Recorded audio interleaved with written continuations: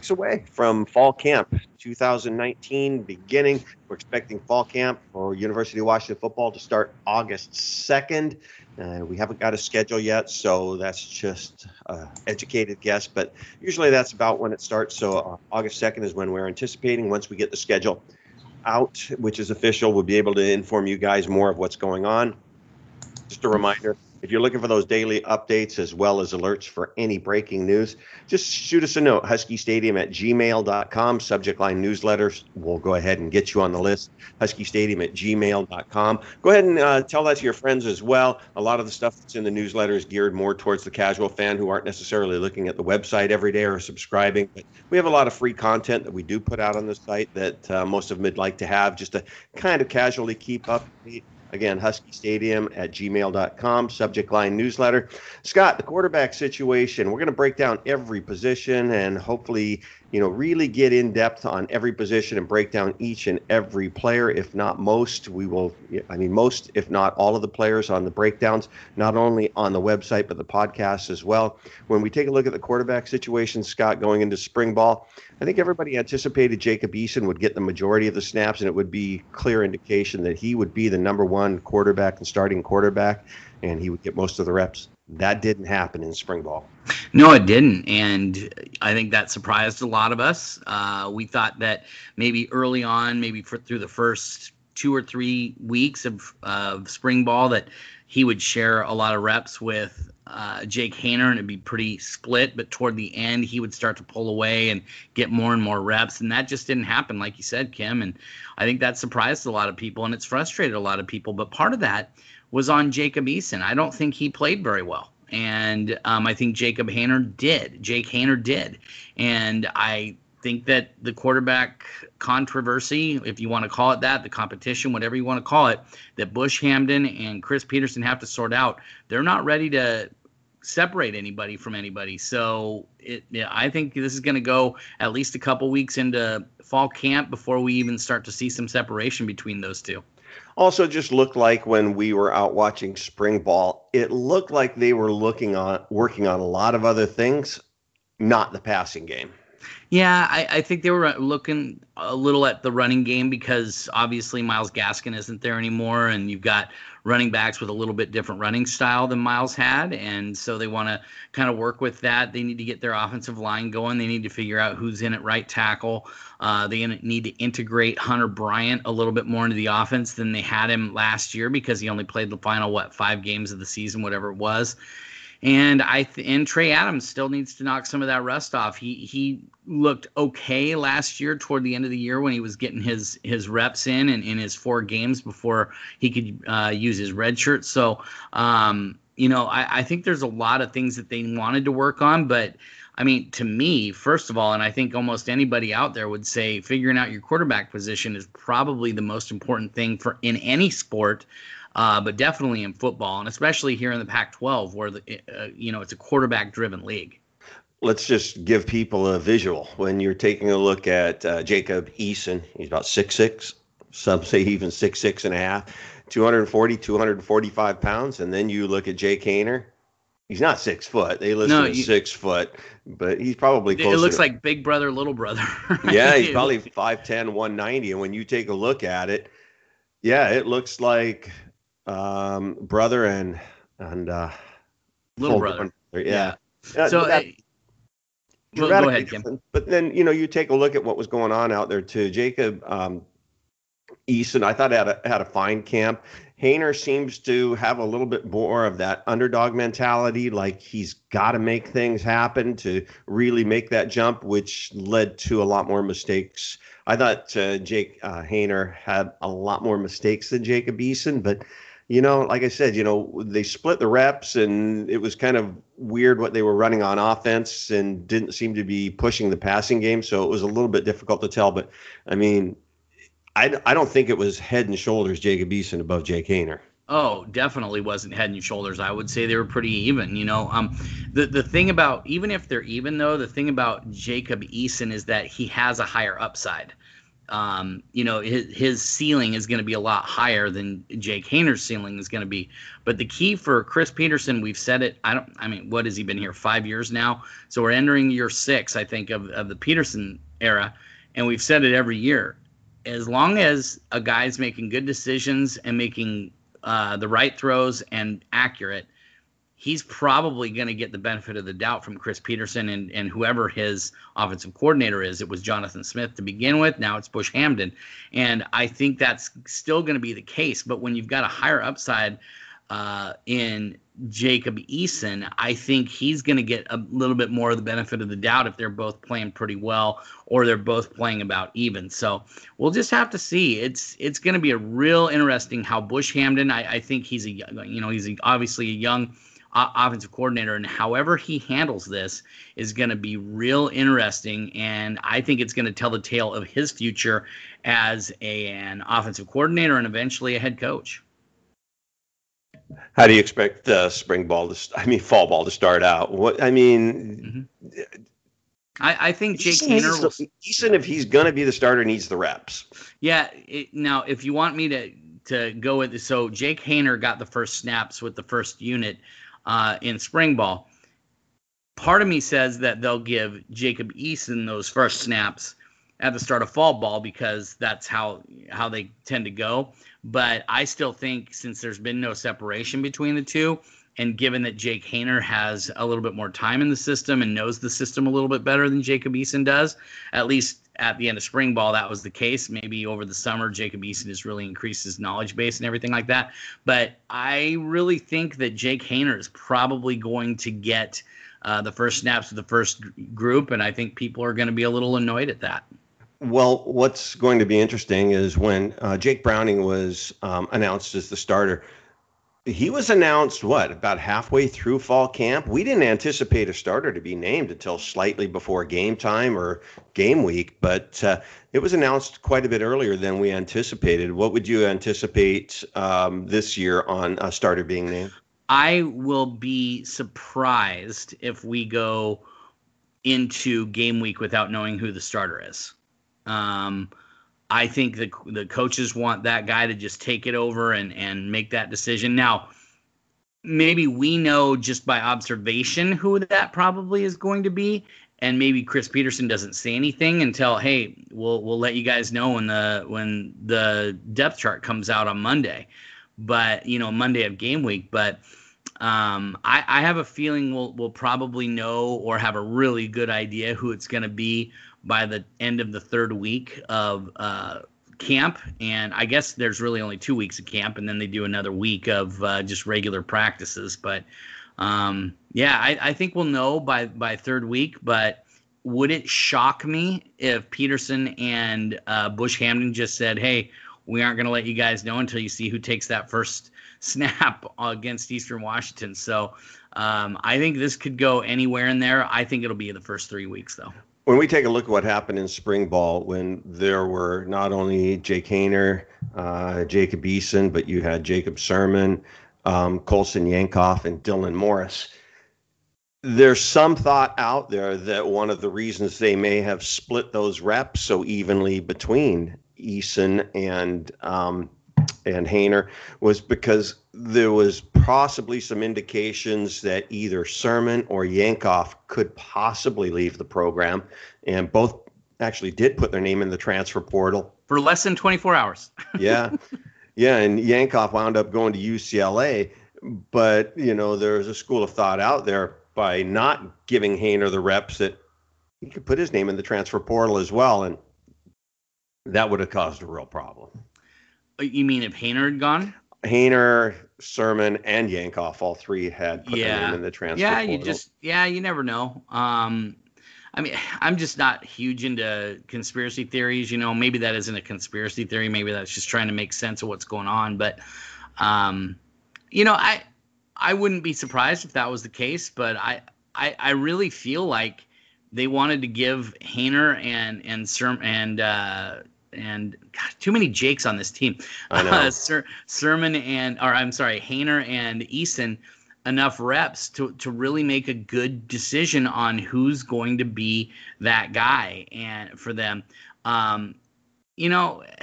the way that especially with the transfer portal and how easy it is to transfer nowadays. Remember how much harder it used to be even just 2 or 3 years ago, Kim?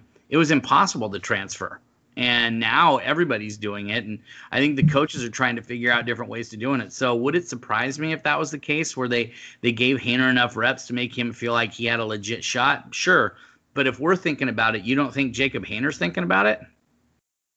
So I think every non-starting quarterback in the country is thinking about it, Scott. No, but what I mean is if you and I are thinking about the fact, or any people on our message boards, or Chris Fetters, or Brandon Huffman, or Mike Varell, or any of these guys who cover the team or have followed things, do you think if we're thinking about it, do you not think that they gave him the reps just so he'd stick around? That Jake Haener and his family and the people who care about him might have been thinking the same things? Yeah. So if we're thinking about it, then they're probably thinking about it. So maybe it wasn't that way. The others are thinking about it as well. Yeah. I don't know how to turn this off, Scott, by the way. It's okay. You can hear fine. the messages Keep in the going. background. Keep going. But anyways, and like I said, Haener had a fine camp. Like I said, I think he was more mistake prone, but well, he's got that gunslinger mentality. And I think Jacob Eason has that gunslinger mentality, but I think he's afraid to make mistakes. And I think over the offseason, hopefully Bush Hammond and Chris Peterson sat him down and said, look, you don't have to be perfect. We want you to just go out and be you. If they do that with him, I think he ends up being the guy. Hey, I'm Brett Podolsky, co-founder of The Farmer's Dog. We make fresh food for dogs. We started the company when we saw what a huge difference it made in my own dog, Jada, when she stopped eating ultra-processed kibble and started eating fresh, whole food. The Farmer's Dog food isn't fancy. It's just real food delivered to your door in pre-portioned packs. It's better for them and easier for you. Get 50% off your first box at thefarmersdog.com/podcast. That's thefarmersdog.com/podcast. And to be honest, going into spring ball, I thought that, at the finish of spring ball, I thought Jacob Sirmon really asserted himself and showed that he belonged. And I thought he had a pretty good camp. So some of the things that we've heard about, Jacob, I'm expecting him to come into fall camp and seeing a little bit different attitude, a little bit more confidence, a little bit more relaxed Jacob Sirmon, and, him just being himself. But I liked what I saw out of Sirmon. Absolutely. I thought he looked really good, and that's why it surprised. Well, do you remember when you and Chris and I were having to deal with he and Colson Yankoff both entering the portal? We all thought Colson was probably going to end up being the one who transferred, but then Jacob throws his name in, and I think we were all kind of surprised by that because we thought he was playing pretty well, and he had the family ties to the program and everything, and we just thought it's a no-brainer that he's going to stick it out and be here. Jacob Eason's going to be here a year or two, and then he'll take right over. And so I think just a lot of it for him is going to be how his teammates accept him back, because the confidence levels sure seem to be there on the field. So how he's accepted in the locker room, even though we put his name out into that portal, is going to be that's really going to tell the tale on whether he's going to be able to be successful here at the University of Washington. Sirmon's a big kid too. He is absolutely huge. He looks like a guy who belongs as a starter at a major college football program. He's big. He's 6'4", 6'5", 225 pounds. Can throw pretty much any pass you want him to throw. Seemed to have a commanding presence there. Stood tall in the pocket. Didn't seem to get flustered. I thought he had one of the best camps of any of the quarterbacks in camp. And so then to see him try and transfer just was a little baffling. So you got to wonder what's kind of going through his head and where his head is at. If it's where it's supposed to be, I think he's going to be a guy. He might not push for playing time because I really think this is going to be between Haener and Eason. But at the end of the day, he might be the guy. It might be that situation where, let's say Jacob Eason wins the starting gig and Jake Haener is your backup. Well, then let's say Jacob Eason, God forbid, knock on wood, he goes down in the first 3 or 4 weeks and they know he's going to be out for several weeks. Maybe they put in Jacob Sirmon, even though he was behind Jake Haener, because maybe they feel like he's got the higher upside, kind of like why I think Jacob Eason is going to stay in there. But maybe if Eason's only going to miss a game or even just like the rest of a half or whatever, then Jake Haener is that guy that steps in. Like I said, we've said it several times, it's going to be really interesting to watch how they play this and how they work that depth chart. And we're all interested in that quarterback battle with Eason and Haener, but I'll tell you, I'm going to be keeping my eye on Jacob Sirmon because I think he could do some really, really nice things. And when you take a look at what Sirmon was doing as opposed to Yankoff, why my space? Colson Yankoff. I want to call every quarterback Jacob. When you take a look at those two, I think it was understandable why Yankoff left. He really seemed to struggle in not just one or two, but he just didn't seem comfortable out there at all unless he was running the ball. Yeah, I think so. And I think, there is something to be said for the amount of pressure he might have felt playing for a high-end program like Washington that's challenging for Pac-12 titles and possibly going to the playoff and being in the national title hunt. As opposed to a school like UCLA where he can maybe build from the bottom up and kind of, you can't get much worse than what UCLA was last season. And toward the end of the year, they really started to play well, even though they, what did they end up with? 3 wins last year? 3-9, whatever they were, 4-8, whatever they were. And I think maybe he feels down at UCLA, there isn't quite as much pressure. And he can come in and be a little bit looser, and instead of trying to be tight here at the University of Washington, where it's a situation where you got something good going, you don't want to be the one that screws it up. You know what I mean? So I think maybe he just needed a change of scenery to get the best out of Colson Yankoff. We'll have to wait and see. Yeah, and I think that he went to a real good program. I think that he may be the most talented quarterback on the roster at physically UCLA. Talented. Physically. Yeah, and I think by doing that, you have to understand that your first-team quarterback's going to get most of the reps. Yankoff just wasn't going to get the reps here. I think UCLA will invest a lot into Colson Yankoff, and if he takes to the coaching and he figures it out and is able to really, take off from the coaching down there, it could be a really good fit for him down at UCLA, especially with Chip Kelly's offense. If he gets the Oregon version of Chip Kelly, not the San Francisco 49ers version of Chip Kelly. Yeah, or even the Philadelphia Eagle version.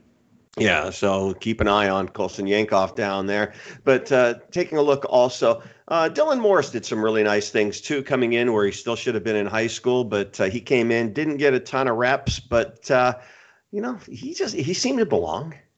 Yeah, the thing about I'm going to do that for a while, Kim. Just keep trying to call everybody Jake. Jacob Morris. Yeah, Dylan Morris. As long as I've watched him, nothing ever seems to fluster him. He doesn't seem erratic. He doesn't seem scattered. He doesn't seem like the moment is too big for him. He just seems like he rolls with the punches and hey, this is what we're doing. Let's go. And he's a very good leader, has a good arm, really good arm action when you watch him throw the ball. Ball comes off his hand really nicely. He doesn't have a huge arm like he's going to throw it 70 yards in the air, but he can throw it easily 55, 60 yards. He's got more of an arm than people know. Yeah, I think, he isn't going to have that cannon, but he's got a good enough arm that he can get the ball out. And a lot of people have been used to what Jake Browning has done here over the last 3-4 years. And I think you're going to see Dylan Morris have a little bit more zip on the ball, even though he is a lot like Jake Browning and a lot of the other stuff he does. But he's going to have more zip on the ball. I think he takes a few more chances with the passes especially across the middle, stuff that Jake Browning just really was hesitant to do.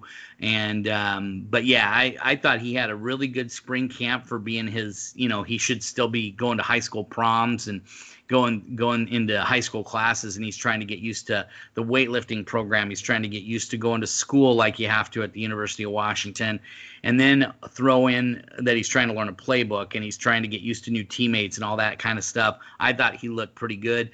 To expect him to challenge for playing time this year, I think is very unrealistic. I think he's a redshirt for sure. And next year, though, if Jacob Eason, let's say Jacob Eason is a starter, he blows up, decides to leave early. I don't think he's going to, but if he decides to leave early, Jacob Sermon is right there. You've got Dylan Morris, and then you've got Ethan Garbers, who will be coming in, and then Jake Haener would also be left.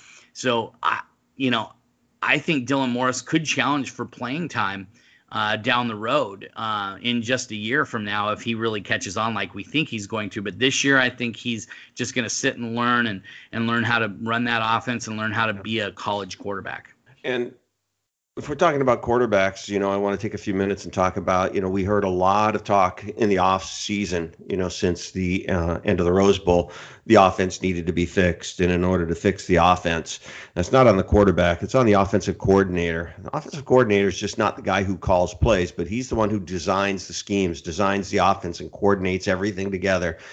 Gets guys, with the absence of a guy like John Ross, being able to develop an offense that can get guys deep without that world-class speed, be able to get the running game going. So there's a lot more to being an offensive coordinator than just calling plays. Eyes are going to be on Bush Hamdan quite a bit. I kind of jokingly say at the end of beginning of last year, Bush had black hair, but by the end of the year, it was salt and pepper. It's obvious that he's under some pressure to get this thing fixed, Scott. Oh, absolutely. I think he feels that pressure. And I mean, when you go from a prolific offense like Washington had in 2016, it goes down a little bit in 2017. It goes down even further in 2018.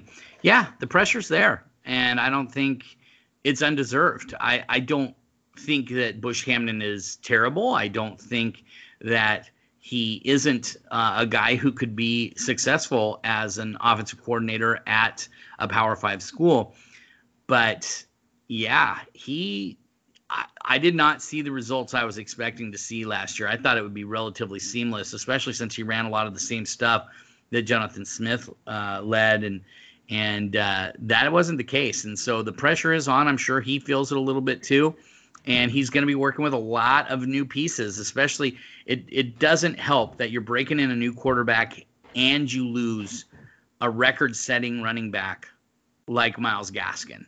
So the thing that helps him, though, is that they've recruited really well along the offensive line. They've got a NFL caliber quarterback in the system in Jacob Eason and Jacob Sermon, if you want to throw him in there as well.